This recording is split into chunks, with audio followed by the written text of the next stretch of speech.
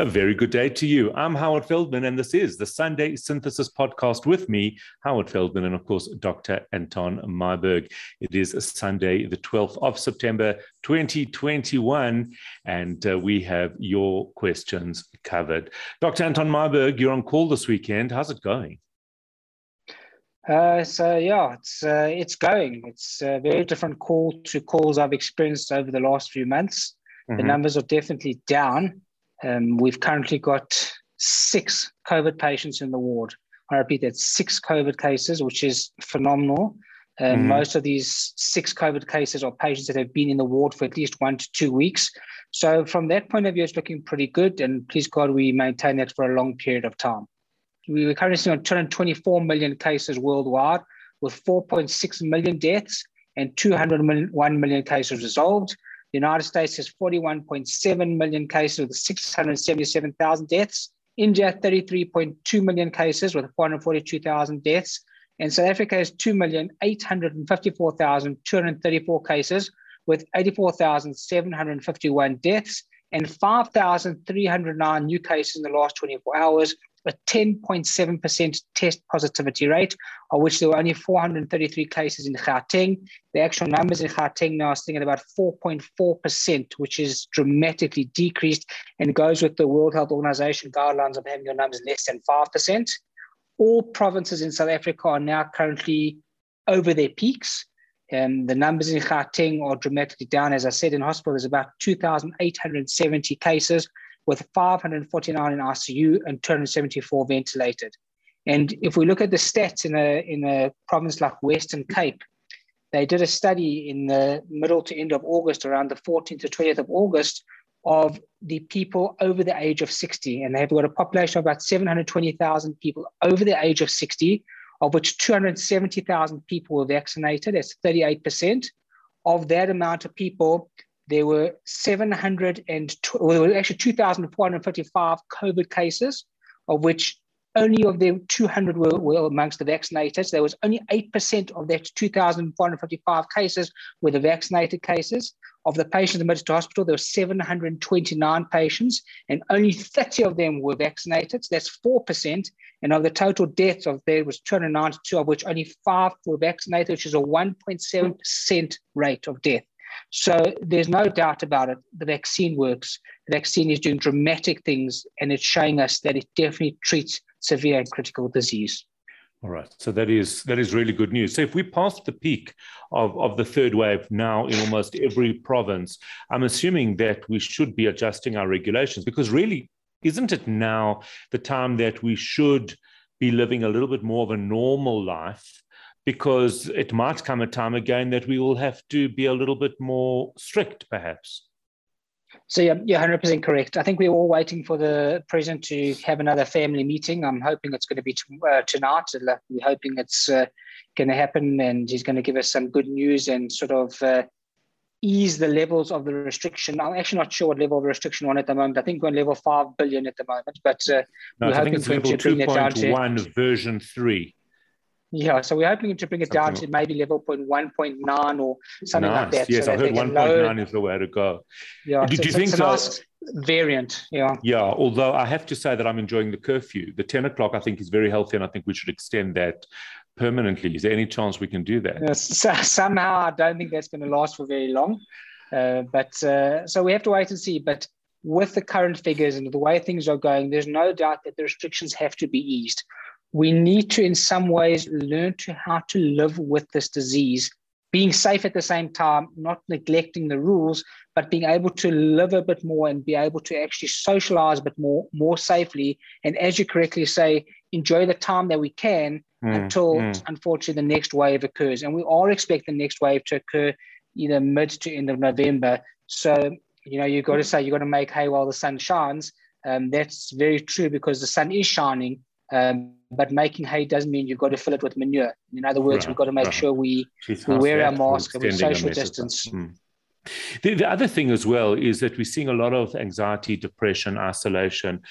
These are real impacts of what's going on in the world that we're living in. We are living isolated lives compared to how we used to live it. Surely that's why we need to get people, when we can, back to churches and mosques and synagogues, back to some form of community, connecting with each other, back to the office whilst we can.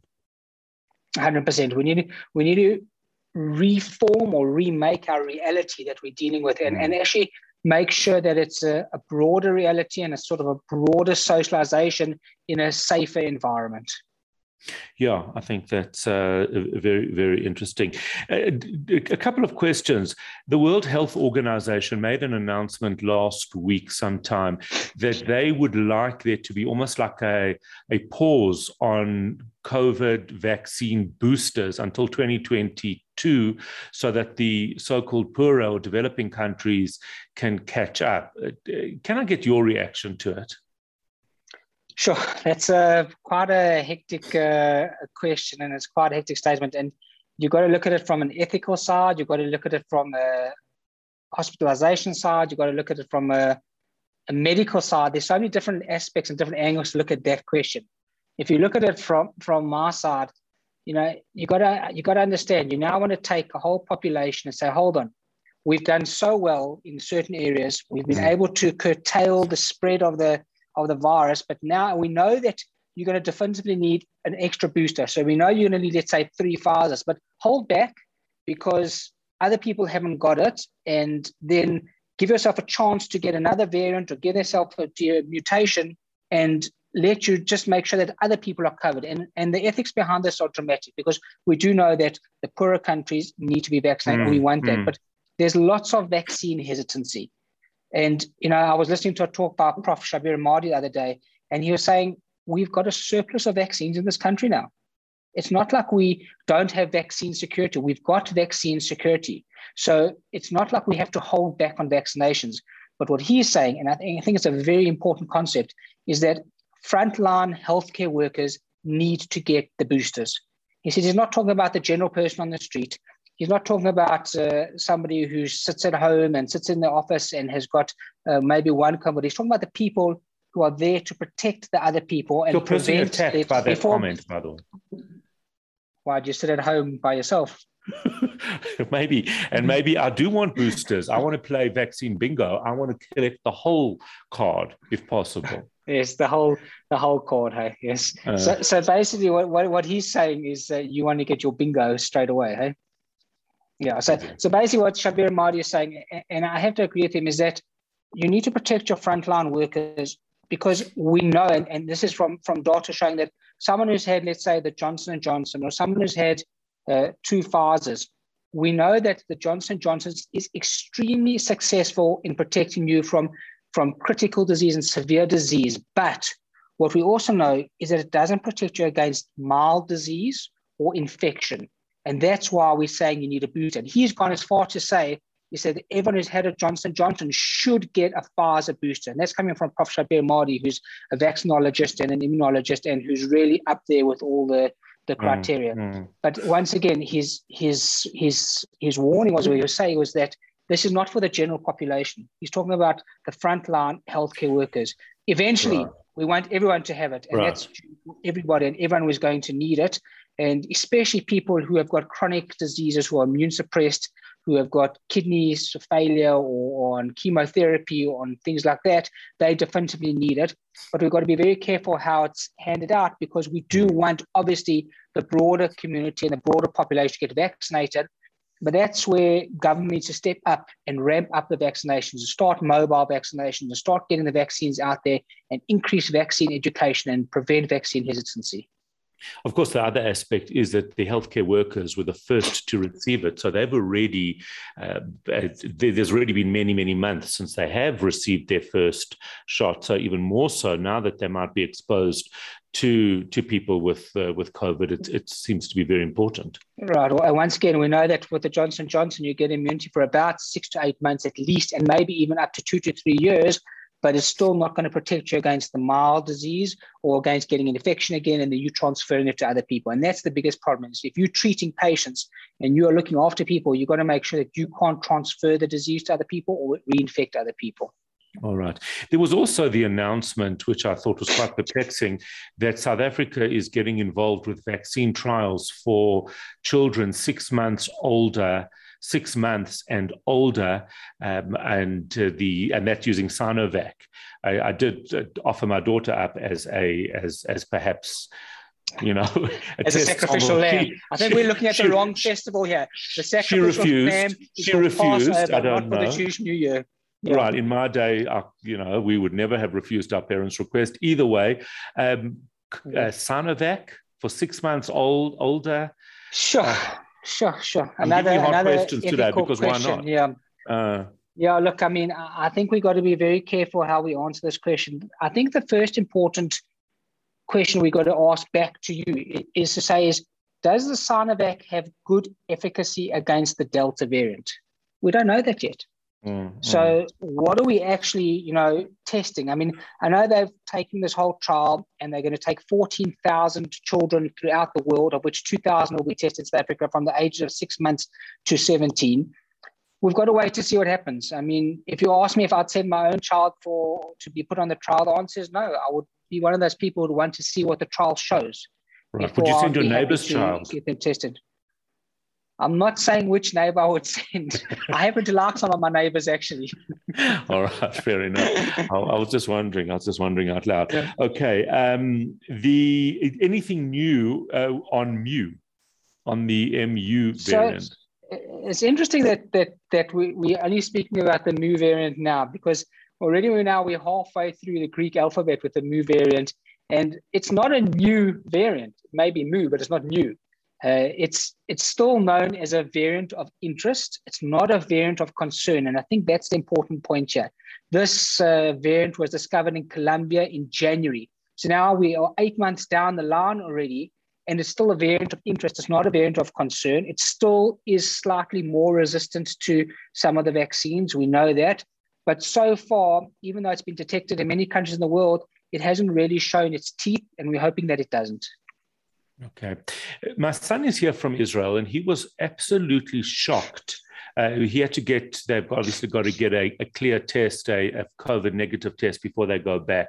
And he was absolutely shocked at the price of tests in South Africa. And the question that he asked, and I think it's a very relevant question, is it costs us, I can't remember the price, maybe 650 to 850, somewhere 150 Rand, somewhere around there per test. I think our medical aids will cover 2 tests per year. He says in Israel, if somebody's feeling a little bit fluish, they're feeling anything, they just quickly go get a test, make sure that they're negative, and they carry on, because there's no cost to them having a test. In South Africa, our tests are very, very expensive. Surely, and if you do go to government, they also are quite schnorrer with giving the test. They need to make sure that you really, really warrant it before they give it. Surely we should be turning that on its head and testing everybody and not charging what I think sounds like an incredible amount of money for the tests. The problem with that is that you'd be in the queue every single day. I mean, that is so rude. That is so rude. There's got to be some sort of there's got to be some sort of way to rationalize people getting tested. You can't just go on a whim. So, albeit that I think it's 100% correct what they're doing, that they shouldn't charge for the test during a pandemic, I think there's got to be some rules governing people who do go for tests. So if you're not feeling well, maybe you don't need a test, but it needs to be brought across through a clinic or through some medical practitioner to say this person needs to go for the test, and it's easier for them to go for the test and they don't have to pay for it. I think that's probably the more reasonable way to do it. Because in that case, then even our positivity rates would be quite different, because you'd be testing more people and you probably will get a better indication. Being so expensive, you're only testing people who have reason to be real reason to be tested. 100%. There's no doubt about that. And the more people you test, obviously you're going to get more positive results. You realize that. But that doesn't mean that they're sicker. It just means that they've got to be in quarantine or isolated. And hopefully you can start quelling or start decreasing the amount of spread if you put more people in isolation that need to be. Right. In terms of under 18s and Pfizer, what is the latest? What is the latest in South Africa in that regard? So I saw SAHPRA put out a statement that they've given the go-ahead for the use of Pfizer, or the use of Pfizer in the over 12-year-olds. Now, that's all good and well, but we've got to wait for the National Health Department and the government to condone the use of that. So I do see it's going to happen, and I still think it's going to happen sooner rather than later, and I definitely hope that it will happen before November, or at least we can get these youngsters vaccinated. And it's important to get them vaccinated because we want to keep them at school. And you may ask why only the above 12-year-olds, so at least the above 12-year-olds are vaccinated, and if their parents are vaccinated, you've already then broken a huge chain of transmission between adults and children, and it's a way to curtail the spread of the virus. Mm. I don't know if you recall that last week, Sunday, I asked you a question about from Richard. And in fact, what had happened was him and his wife had COVID. They then had the vaccine. They went on holiday locally with some friends who had come from Europe who had turned out to be positive. They'd moved out, isolated, etc. We spoke about that. We spoke about that last week. There's a bit of a follow-up on the story. Richard said, I asked you a question last week. My wife and I tested positive 8 weeks ago and had the first Pfizer 2 weeks ago. We were in contact with the corona-positive family members on a holiday at a holiday home. An update on the story is my wife and I started to get flu symptoms exactly 6 days after exposure. We are now full-blown sick all over again. Could this be a different variant that caused this? The family came from Europe. Every Google search that I've done says that it's near impossible to be sick again within 3 months, especially with one vaccine under our belts. So crazy. I think we've got to take the word impossible out the equation here, because nothing's impossible with corona. We've learned that the hard way, unfortunately. I think what's interesting to note here, and the actual end point of this whole story is the fact is that people have got the misconception that if you've had corona, you've got antibodies that will last for a long time. That much we're not sure about. We believe that the antibodies will protect you for a few weeks post-corona. We're not sure for exactly how long, but this is your case in point, that if you've had corona and you've had it recently, you still are not 100% protected from getting reinfection. And whether or not this is reinfection or delayed infection, it's impossible to say. It's unlikely it was a different variant. I mean, the predominant variant worldwide is Delta. The predominant variant in South Africa is Delta. It's unlikely it was one of the other variants. So it just shows that you still got to be careful whether you've had it recently or not. You've still got to wear masks. You can still transmit it. You can still get the virus and you can still get sick. And it also shows that obviously one vaccine is not good enough to protect you. So don't be under any false illusions that with one vaccination you are protected. That's very important. That said, it's interesting that one would have thought, having had COVID and at least one of the vaccines, they would be a little bit more protected. Although what he's not saying here how ill they are.